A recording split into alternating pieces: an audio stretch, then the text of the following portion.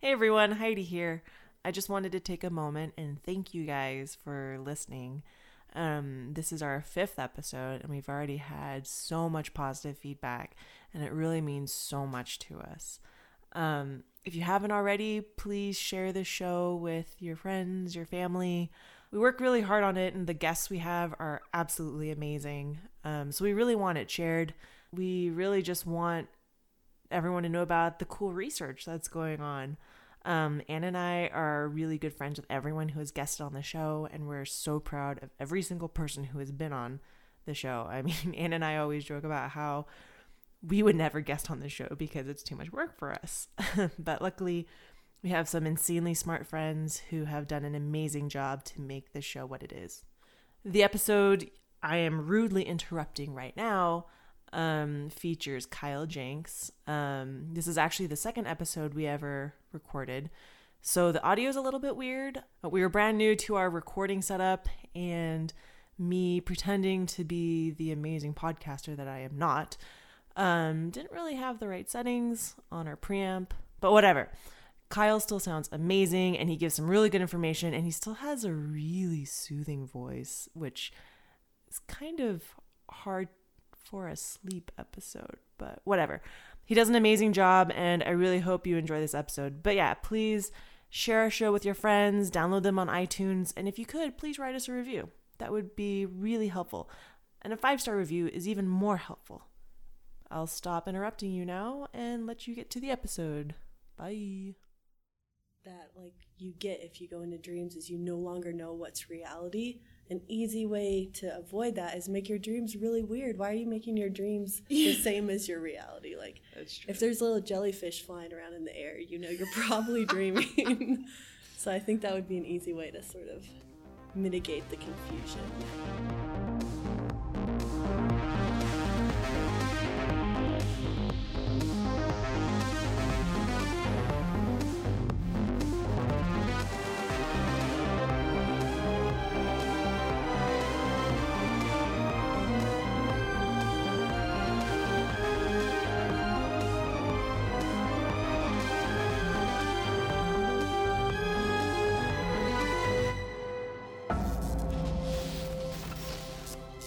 Hello and welcome to Cinema Science, a podcast in which we interview professors, professionals, and graduate students using pop culture references as a talking point. We'll discuss the science behind your favorite movies, games, and TV shows. Each episode will feature a new topic and a guest who will answer questions from you guys, our lovely listeners. My name is Heidi, and I am joined by Anne. Hey, Anne. Hello. And with us is our special guest, Kyle Jenks. Hey, Kyle. Hello. So Kyle here is a neuroscience graduate student at the U, and he's here to talk with us about the movie Inception and dreaming, sleep, all the cool ways we can incept people or maybe not. Stay tuned. Spoilers. Don't spoil the plot. Yeah, spoilers. So Kyle, I guess could you just tell us a little bit about yourself and what you thought of the movie? Sure. I am a 5th-year graduate student at the University of Utah in the lab of Dr. Jason Shepard. My research focuses on the immediate early gene arc, which is involved in the elimination of synaptic inputs on neurons, which we think is important for developmental refinement of the cortex and hippocampus in terms of how they process information. And I am a huge fan of the movie Inception. Saw it when it came out in theaters. Loved the idea of the movie, but we'll get into a little bit of the neuroscience of the movie and if it's realistic or more just a thought exercise. Cool. Yeah, so in the movie, what exactly is Inception? What are they doing? So the idea of Inception in the movie is kind of the development of this technology that allows shared dreams and people to enter the dreams of others.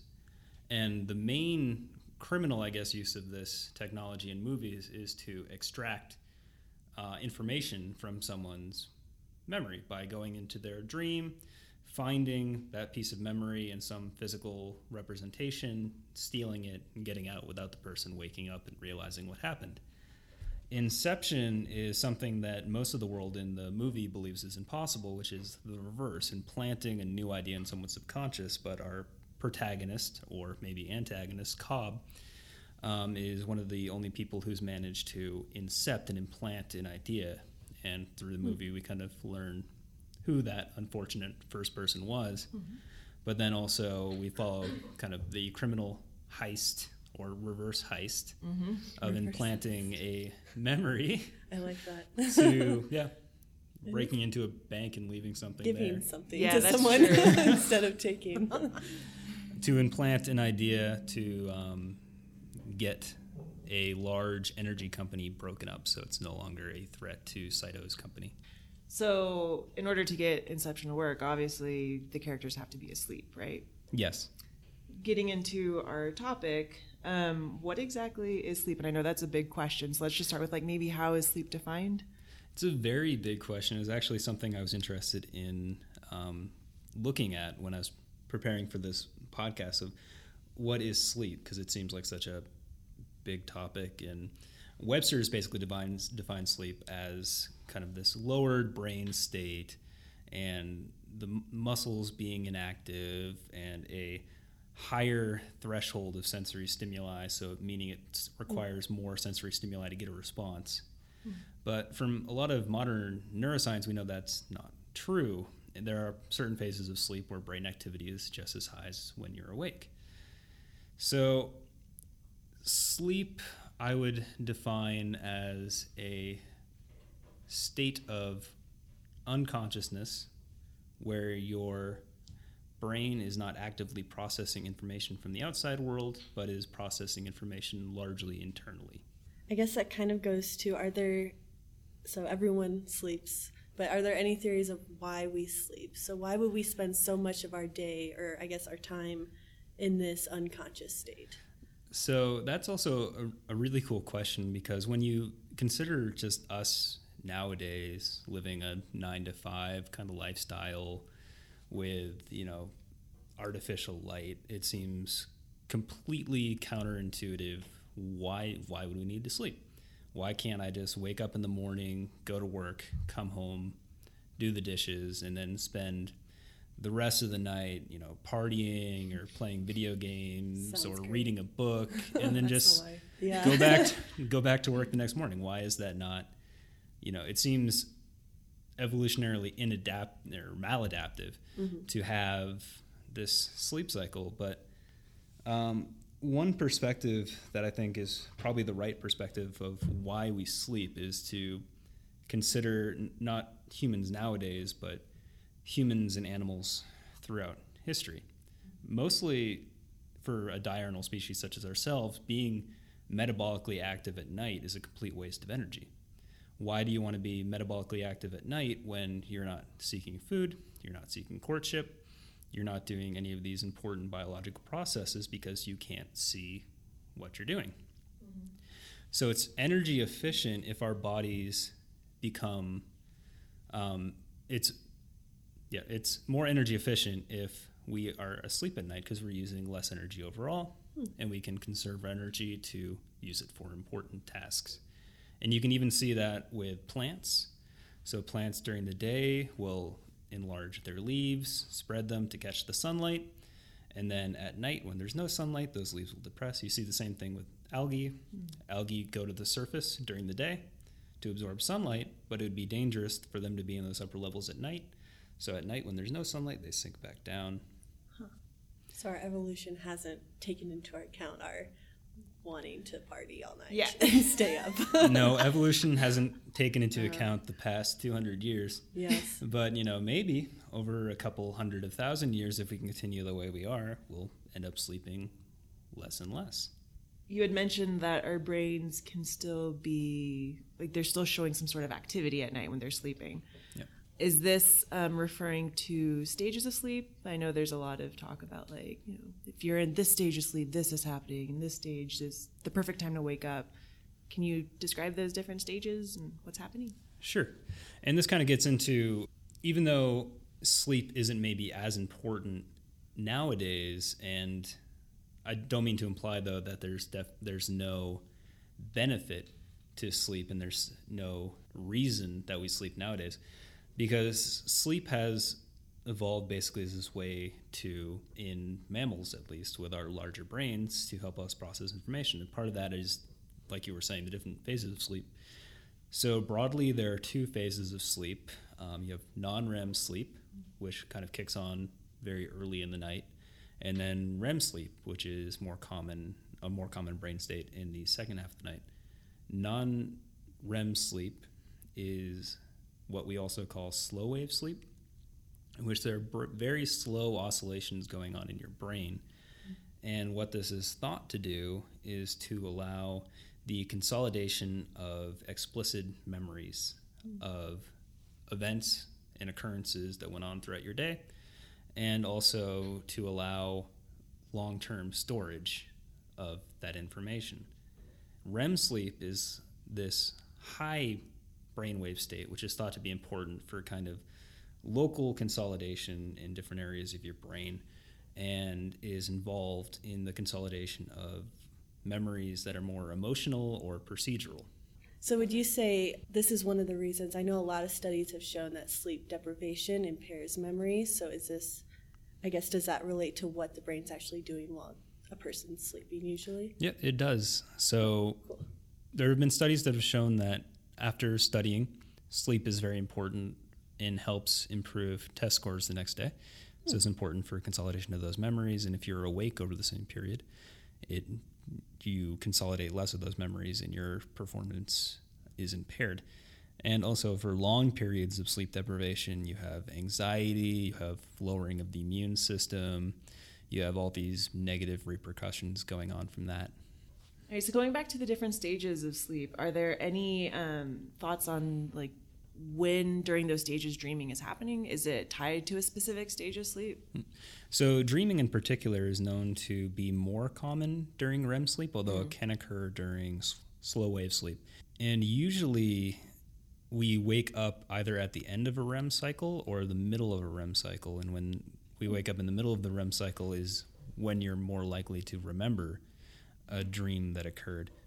But dreams are interesting because unlike sleep, which we have a lot of ideas, or some at least solid ideas of why sleep might be necessary evolutionarily and also in terms of memory formation, why dreams are important is less clear, likely because it's hard to tell if a laboratory non-human subject is dreaming, because we can't ask them what their dream was about. So a lot of our ideas are more hypothetical of what the role of sleep might be. So just speaking about dreaming a little more, I know some people claim they can control their dreams, or what's, I guess, more scientifically known as lucid dreaming. Is that a real thing? Could you just talk about that a little bit? I would say lucid dreaming is a real, and to define it, lucid dreaming is when you're in a dream, you're aware that you're in a dream, and you can you're aware not only that you're in a dream, but you're aware there's a world outside of the dream. Okay. And you're able to control certain aspects of the dream. And there have actually been experiments done in humans where you can teach someone to lucid dream more frequently, and you can actually get them to signal with eye blinks that they're aware and awake, and also the timing of their dream, which will be important for part of the concept of Inception later. But from brain scans done in subjects lucid dreaming, there is this hypothesis that lucid dreaming is really just the subject being partially awakened out of REM sleep. And it's kind of hard to distinguish because REM sleep is kind of a high brain activity sleep state. So it's very similar to the awake state. The only differences really are that in REM sleep you have this muscle paralysis, and so you don't have control over your body. So it could be that lucid dreaming is just kind of a transitory, partially awake phase. Okay. So you can think when you wake up in the morning, your alarm goes off, there's kind of that weird phase where you're kind of aware of your surroundings, but you're still believing the stuff in the dream, or like the alarm works its way into your dream. So it's possible lucid dreaming is just a way of controlling that period. In Inception, to get the whole process started, to do the inception. The characters are sedated. Going back to your definition of sleep and dreaming, are they technically fitting that definition of sleep? And in those states, is there evidence of dreams happening when people are anesthetized? So I was trying to figure this question out from the definitions they use in the movie. And if you remember when they go into the chemist shop, the chemist makes the point of saying he adds a sedative to the compound they use to induce inception, which kind of implies that they don't have a sedative in their normal compound. So that gets into a little bit of the distinction between an anesthetic and a sedative. An anesthetic, your surgeon may tell you, oh, this is something that gets you to sleep.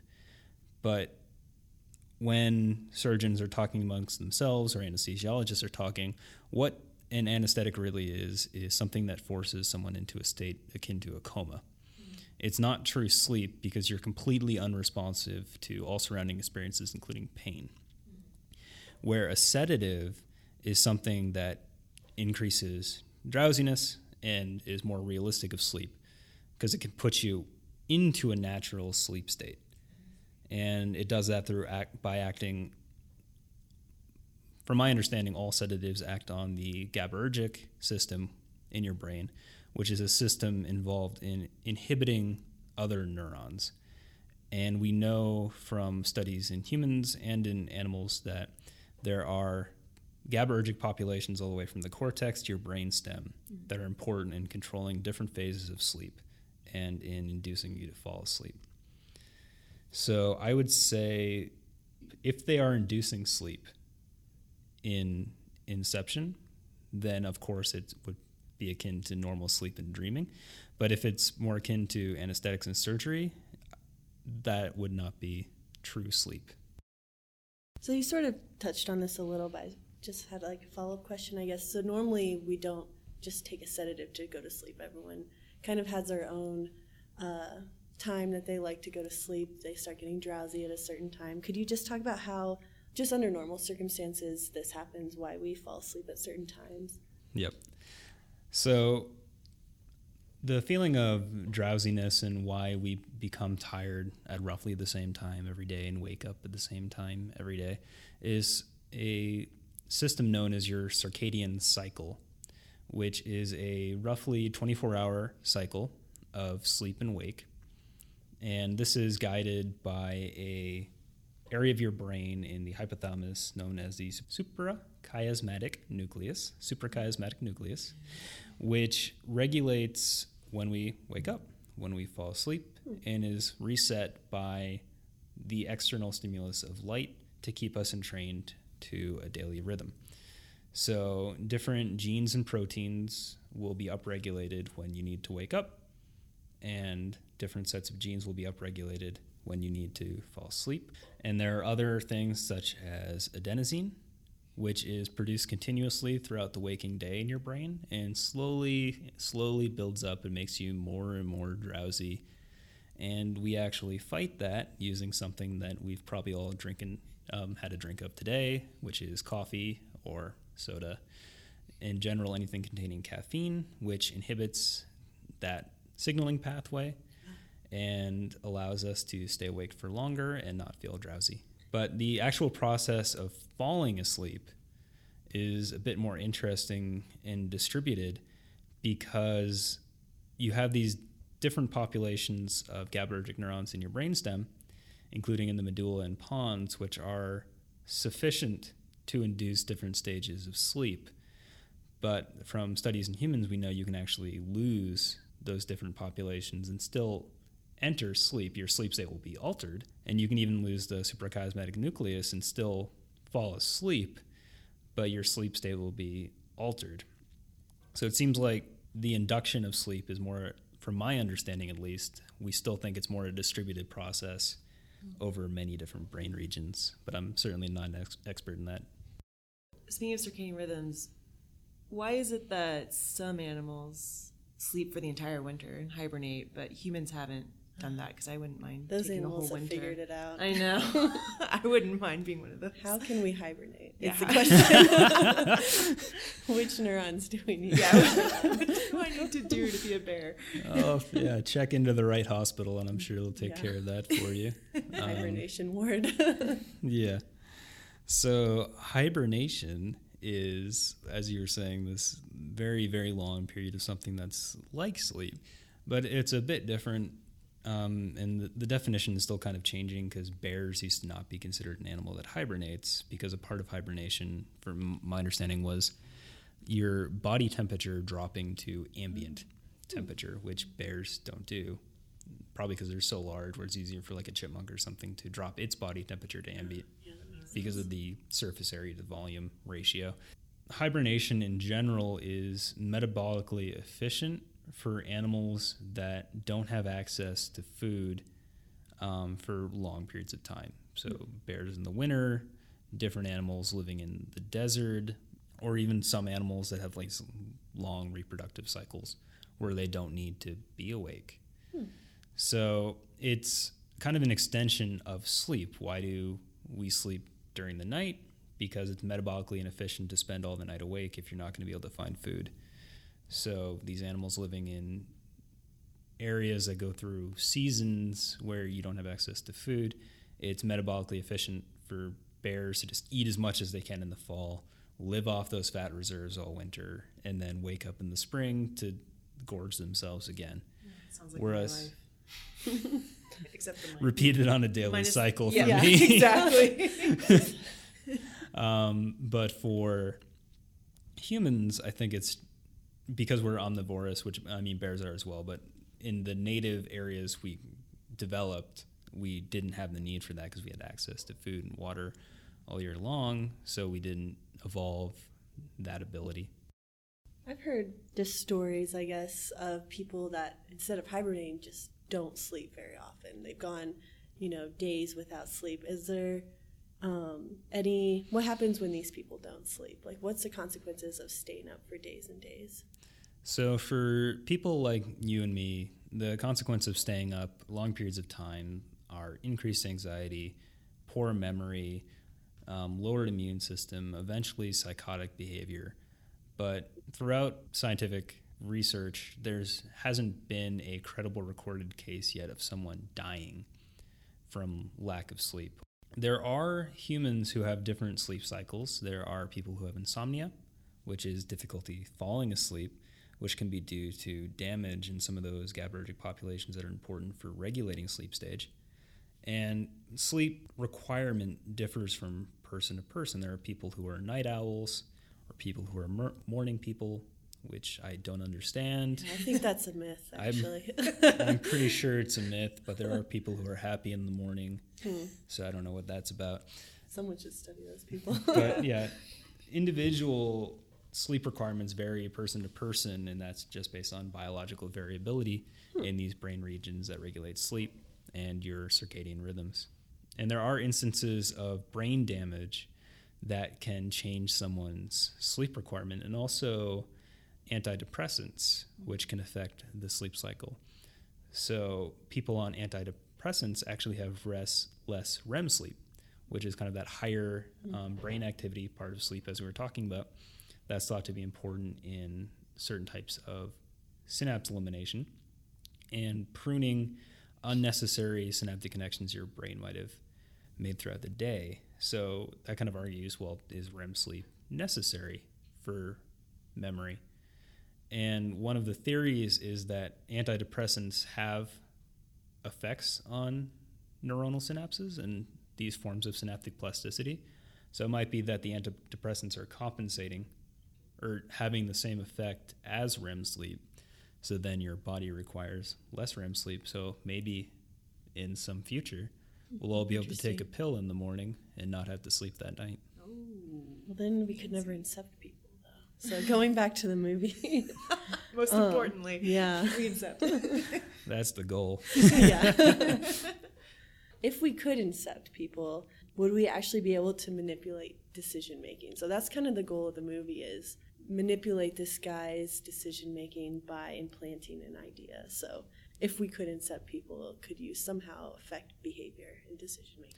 You certainly can affect behavior and decision making, and we already know that from experiments where we control people's environments to change their decision making. So if you go to a lot of restaurants, the color choices of those restaurants are worked out by psychologists who are trying to make you more hungry. Police have changed the lights in particularly bad areas of crime to blue lights, which are more calming and reduce aggressive tendencies. So we live in a world that's constantly trying to modulate our behavior externally, but in terms of more complicated, can I implant an explicit idea of, I want to break up my father's company? No. At the moment, there's no way of doing that. However, science has allowed us to do a similar thing in rodents, where in simple terms, what we do is we have an animal perform a behavior or go through an experience and mark the neurons in the brain that are active during that experience so that we can come back later and manipulate them. And this group of neurons that we've marked is called an engram. And as far as we understand it, these are the neurons that encode that particular memory or experience. And so what we can go back later and do is either inhibit those neurons or excite those neurons. And when we excite those neurons, we can make them recall the memory as read out by their behavior being similar to what they went through that experience, or we can inhibit it so that we can put them back in the same context and they show signs that they don't remember that experience. But the important difference from Inception is that to do this at the moment in animals, we have to have them go through the experience first so that they can form the memory and we can remember and we can mark where that experience took place. So there's yet to be an experience where we can implant a memory that the animal never had. So when Cobb and his crew are actually in the dreams and they go through multiple layers of dreams, they talk about time dilations and how we must go deeper. We must go deeper. We must slow it down so we have more time. What is some of the science behind these time dilations? Because I know when I'm in a dream, it feels like things happen a lot faster than I wake up and it's just 5 minutes later. What's some of the reasoning behind that? So there are two answers to that. One dealing with dreams and how time works in dreams. And one that's a bit more interesting, but also kind of less related to dreams, dealing with how memories are encoded and strengthened during sleep. So to answer the first question, does time in dreams proceed faster than time in real life? The answer is no. Your recollection of a dream moving faster is actually something that comes on later when you're thinking back to that dream, where it seemed like time was moving faster in the dream, but how we know it didn't is back to that lucid dreaming thing, where a scientist trained people to lucid dream and then asked them to blink, count to 10, and then blink again in their dream. And the timing of the blinks was 10 seconds in the real world. And this has since been backed up. That was done very, very early on. That's since been backed up by more modern techniques such as MRI to look at time progression in dreams versus reality. So in the short answer, the time in dreams moves exactly the same as time in real life. It's just when you're recalling the dreams that it seems to have gone faster. The interesting part of memory formation, though, is work that was done by Bruce McNaughton and others, where they've shown that they can record from neurons in an animal's brain as they're performing a behavior, such as running in a maze. And there are cells in the brain that encode different places in that maze. And as an animal goes through the maze, it goes through the same places in the same order again and again. So you go 1, 2, 3, 4, 1, 2, 3, 4, 1, 2, 3, 4 in real time. And if they record from the animals when they go to sleep after that experience, what you find is that you can record from those same neurons and they're going in the exact same order as the animal ran through the maze. 1, 2, 3, 4, 1, 2, 3, 4. But the interesting thing is they're firing 5 to 10 times faster in the animal's sleep than they are when the animal's actually running through the maze. So again and again and again. And what this is thought to be is the animal maybe not consciously in a dream, but somehow recalling the experience it went through when it was awake to help the animal remember the maze the next day. And there have been experiences actually inhibiting recall, or what they call replay, during sleep, and it actually negatively impacts the animal's performance if you stop that from happening. So it seems to be important for consolidation of memories, making a memory go from being very labile and easily lost to this more long-term form of memory. So we love to troll the Yahoo Questions website, so we found some Inception-related questions. I'm sure you found a lot more than that. Yes. Yep. This person was wondering, we sort of touched on this, but is there really a machine that puts you to sleep and makes you dream with friends like the ones used in Inception? And then they say, after watching the movie, I got really interested in dreams and Inception. I was wondering if this machine really exists. Please help me. Thank you. Well, I'm So sorry. Please help, Kyle. I'm sorry, Yahoo question asker. There is no device that can allow you to share dreams, and certainly not from you putting a needle in your forearm. Yeah. However, there are devices that have allowed people to share thoughts in very simple ways. What scientists have done is hooked up EEGs to a participant playing a game where they have to click the mouse at the right time, and then transmitted that EEG signal over the internet, of course, and then use transcranial magnetic stimulation to stimulate the motor cortex, I believe, or the brain in general, of another person who doesn't get the signal of when to click the mouse, but by paying attention to the signals in their brain being transmitted from the other person, they know when the other person has clicked the mouse and when they should click the mouse. So that's kind of the level we're at. So we have a bit more work to do to share dreams, but we're at least showing that we can decode actions or thought and somehow transmit that to someone else's brain. Along the same lines, if this machine did exist, would you try Inception? And this person in particular said that if they sold the machine they use for Inception in stores today, I would throw away my PS3 and play like an hour a day. Would you do that? Well, first of all, get a PS4, son. First critical error. First critical error. Or just build a gaming PC. Yes. But I would try it out. I would go in. I wouldn't try Inception. I wouldn't try to mess with anyone else's dreams. But I would, go into a dream world and have fun. But the thought of being torn apart by someone else's subconscious, and it strikes too close, seeing what Cobb's gone through, to schizophrenia and kind of losing track of reality, that I would rather stick in the real world and have my actions help and improve the real world rather than just build an imaginary world that's going to disappear as soon as I wake up. Fair enough. Anne, do you have any thoughts on that? I feel like I come out looking like the bad person now. We talked about this for a second before, and I said I would definitely do it. You jumped on that. I was like, tell me when they've built this machine because I'm ready to sign up. I think it would be cool. I think it would, you just have the opportunity to, build your own world, I guess. I don't know really what the rules of what you can and can't do when you're in this dream state, but it seems pretty cool. And I think, going to the end of the movie, there's this huge question of, is Cobb dreaming or not at the very end, because you don't know if his totem... Yeah, if his totem's going to fall or not. And I think the point was that he didn't care if he was dreaming or not. He had his family, which is what he wanted. He was happy. Yeah, so I feel like I could build a pretty dope life in the dream world and not care that much. I feel like I'm not creative enough. I would be that person where it's like, all you're right, doing Kyle, your homework. What have you created? And it's just like a little Lego house. Just trying your best. A plain green lawn. Yeah.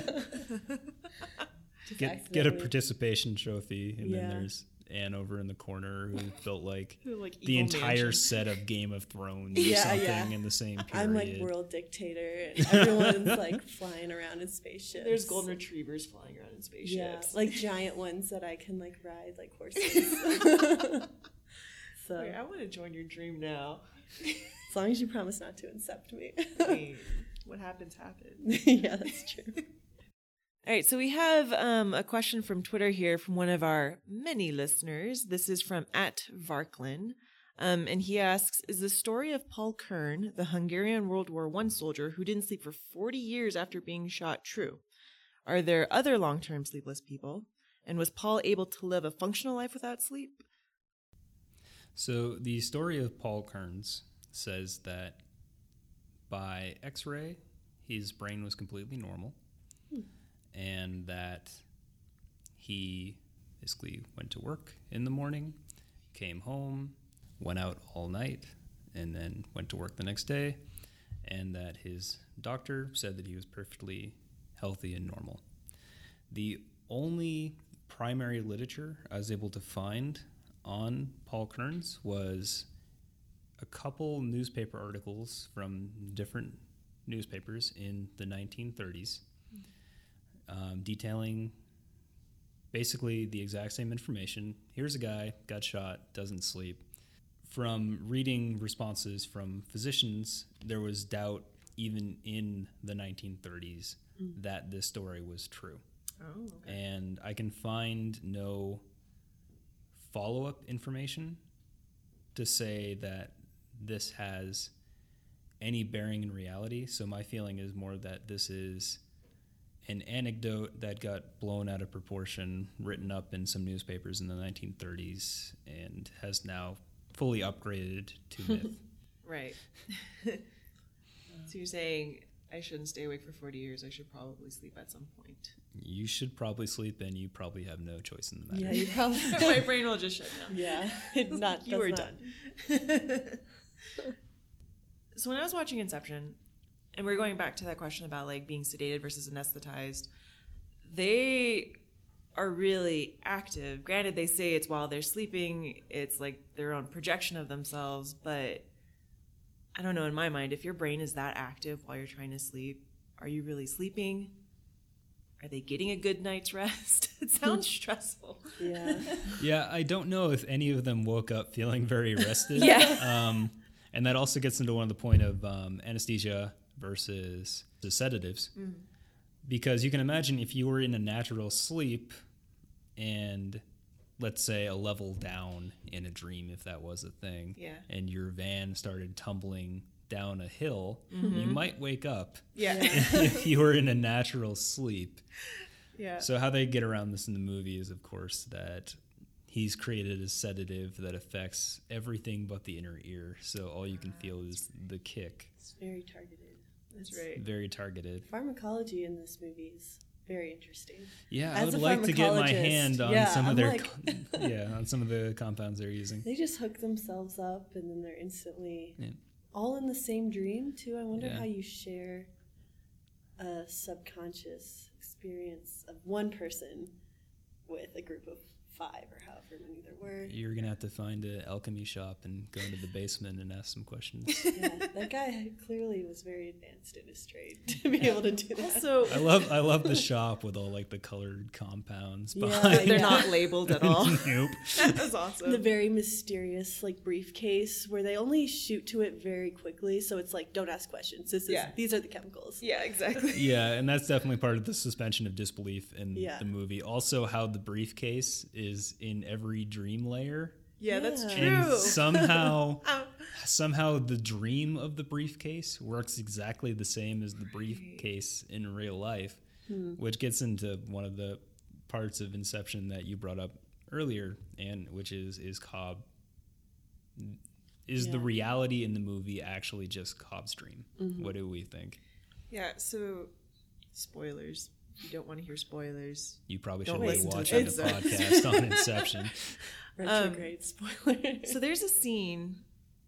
So when Cobb tries out the sedative, when he wakes up, he goes to the bathroom and he's about to use his, it's called? totem. His totem. but he gets interrupted by Saito, and then he never tests it again, from what I remember, the rest of the movie until the very end. In my mind, I thought that could be a potential place where maybe he was still dreaming from that point where he tried out that sedative. So I'd go back even further when he visits his father-in-law in France, which I think that is supposed to be his father-in-law. I think when the grandfather says, "Come back, Cobb, come back to reality," that's kind of a sign that Cobb is dreaming, and all the characters in the movie are his subconscious, which might be a reason why a lot of them are so bland and fitting into very stereotyped roles. I see. Like I could see that. he is the chemist. I see. That's what he does. Yeah. And if your life, if his real life is that his wife is dead, he can't reach his kids, and he, that would be a logical, like, okay, I'll just go to sleep and reimagine my escape. How would I fix this? Yeah, maybe. Or, Kyle, you had an ingenious plan of if Cobb really wanted to see his kids again, what would you do in this situation? Just put them on a plane to France, since obviously he can get there. Probably the simplest solution. Yeah. If you can't go to the United States, maybe just fly your family. There seems to be easier methods. Yeah, instead of Inception. But cinematically, less interesting. Which is kind of getting into... I recently rewatched the movie with my fiance, and one of her issues with the movie is... why did they set up such a convoluted way of breaking up a company? Was there no other way to like infiltrate the company and have a takeover? Clearly there needed to be multiple levels of action scenes and lots of... We clearly needed to take the most complex route. Well, I think they're arguing that this is the most, quote, positive way of doing it so that everyone feels good about themselves. So they have a conscience about their... They have a conscience. About their inception. Well, I don't think Sato really cared. No, he just wanted... I feel like if that guy could have gotten away with just like having someone shot by a sniper, he would have. And he's so powerful, he like bought a whole airline. He bought a whole airline. Yeah, why like, how much more money do you need? You're like spending so much money on this, like maybe just who cares if you have a competitor, right? Or another issue I had was if you're in this dream world, they're making up like the dumbest weapons. Like, let me just have little tiny guns instead of like massive tanks or like on a giant tank. Yeah, I think they need to go talk to some video game designers. About really cool weapons. Maybe get a gravity gun. Yeah, that'd be awesome. A portal gun. That'd be great. Yeah, why is there no portal gun? Yeah, I guess if you had a role in the movie, who would you be? Like, would you be an architect or a chemist or that guy that like turns into a girl for some reason? I don't know if he has a full What's his name? Yeah, I forget what his role is, but it's like deception or something. Yeah. Like forger or something like that. Oh yeah, I think you're right. Yeah, I don't know. I think I'd be an architect. No, I think I'd be a forger. A forger. I'm pretty good at creating character stories, so I think becoming the embodiment of something else would be a lot of fun in someone's dream. What about you, Kyle? I would be Arthur and just explain the plot to everyone.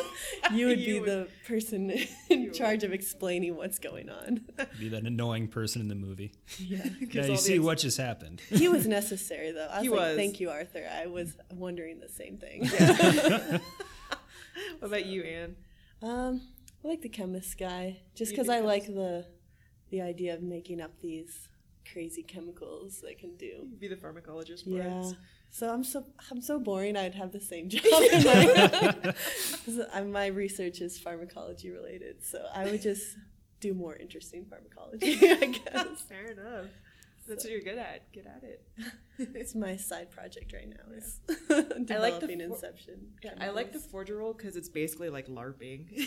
You would just be LARPing in someone's dream. That's live action role playing for all you non-nerds out there. Limbo.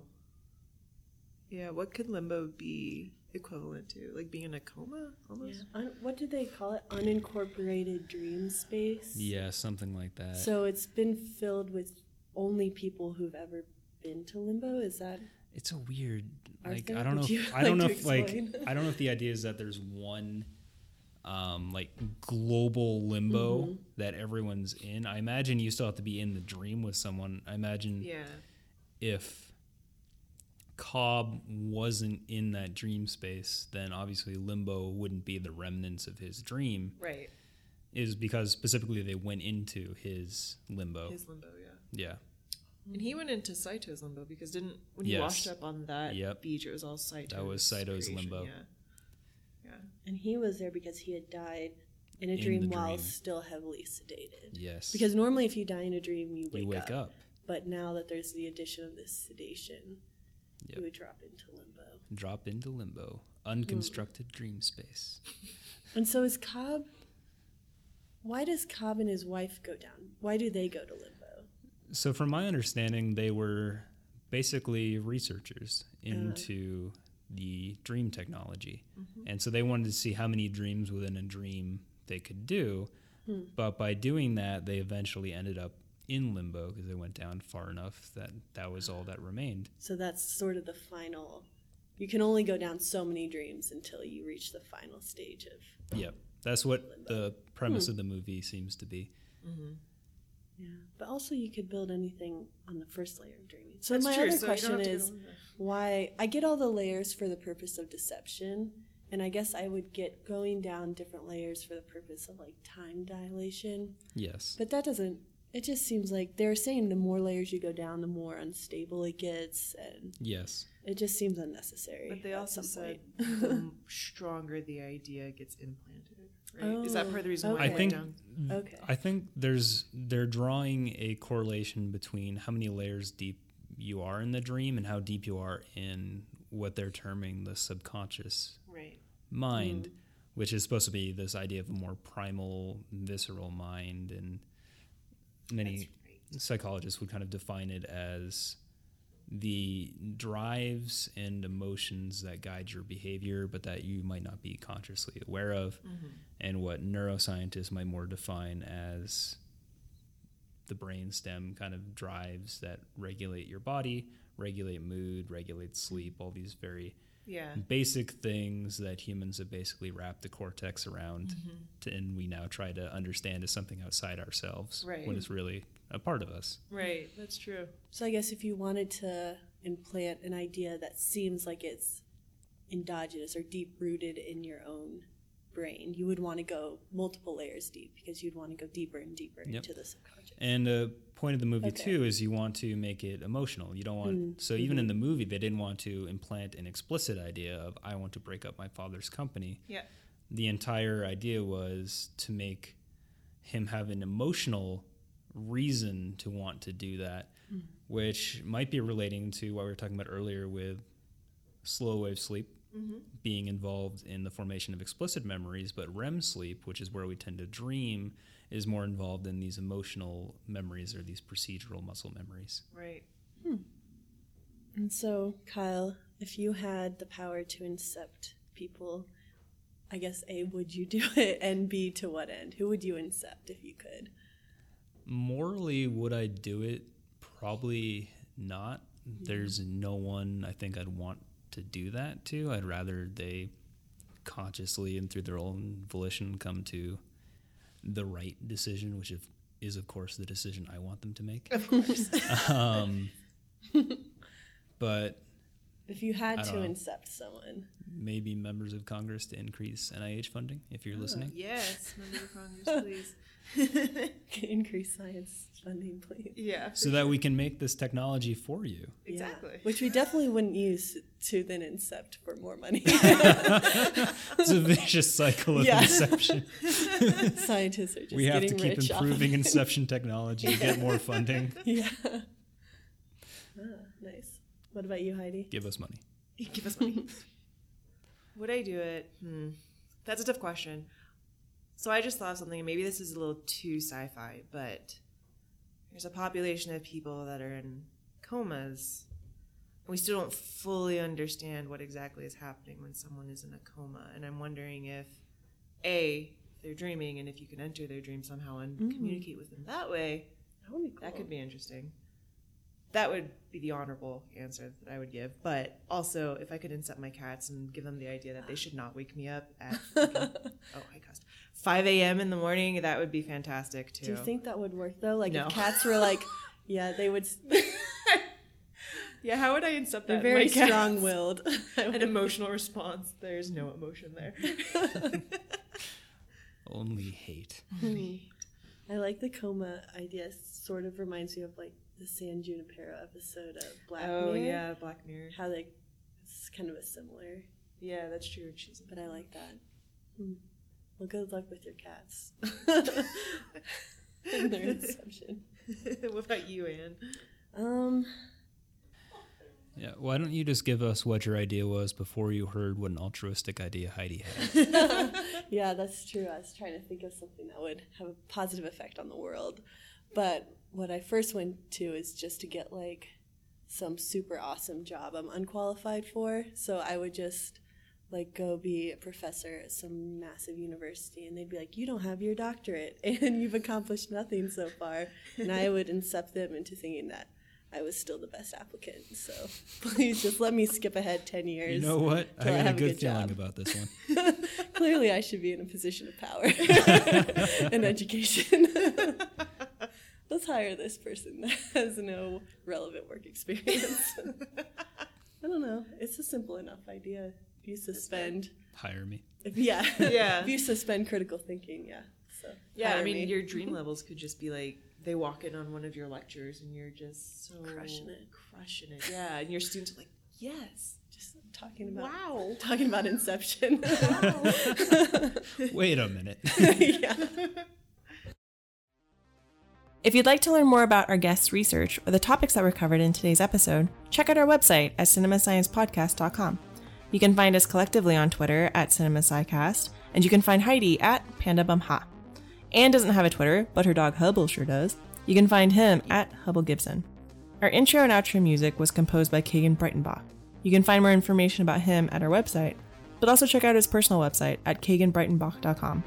The first season of Cinema Science was graciously funded by the University of Utah's Neuroscience Initiative. Thank you for tuning in to today's episode. Bye!